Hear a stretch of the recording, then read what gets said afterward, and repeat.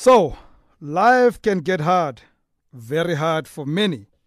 You may be listening to me right now and nodding because as we speak, you do not know where the next payment of rent is going to come from, how you're going to pay for the child's nappies, or how you'll be able to pay for the next module towards the very important diploma or degree. The economy is not doing well either. In truth, we have not grown much in the past 5 years.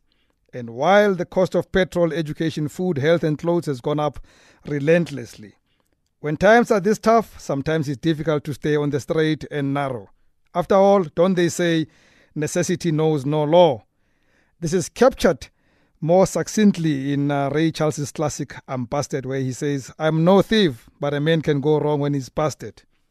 Well, I'm reminded of these words by the Zondo Commission. Every time I watch it, I think some people have gotten themselves into trouble.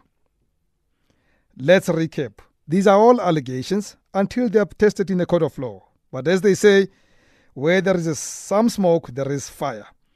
I'm not so much concerned about the politicians Agreezi implicates.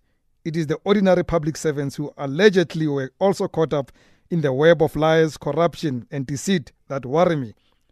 And yes, it is possible that some of these people were desperate at the time of entrapment. The car was repossessed, there was no longer electricity in the house, or the child had to move from a private to a public school. And sadly, now they are likely to lose much more.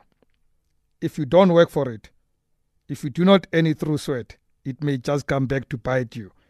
However hard life can be, we have to think hard about cheating the system for self-enrichment.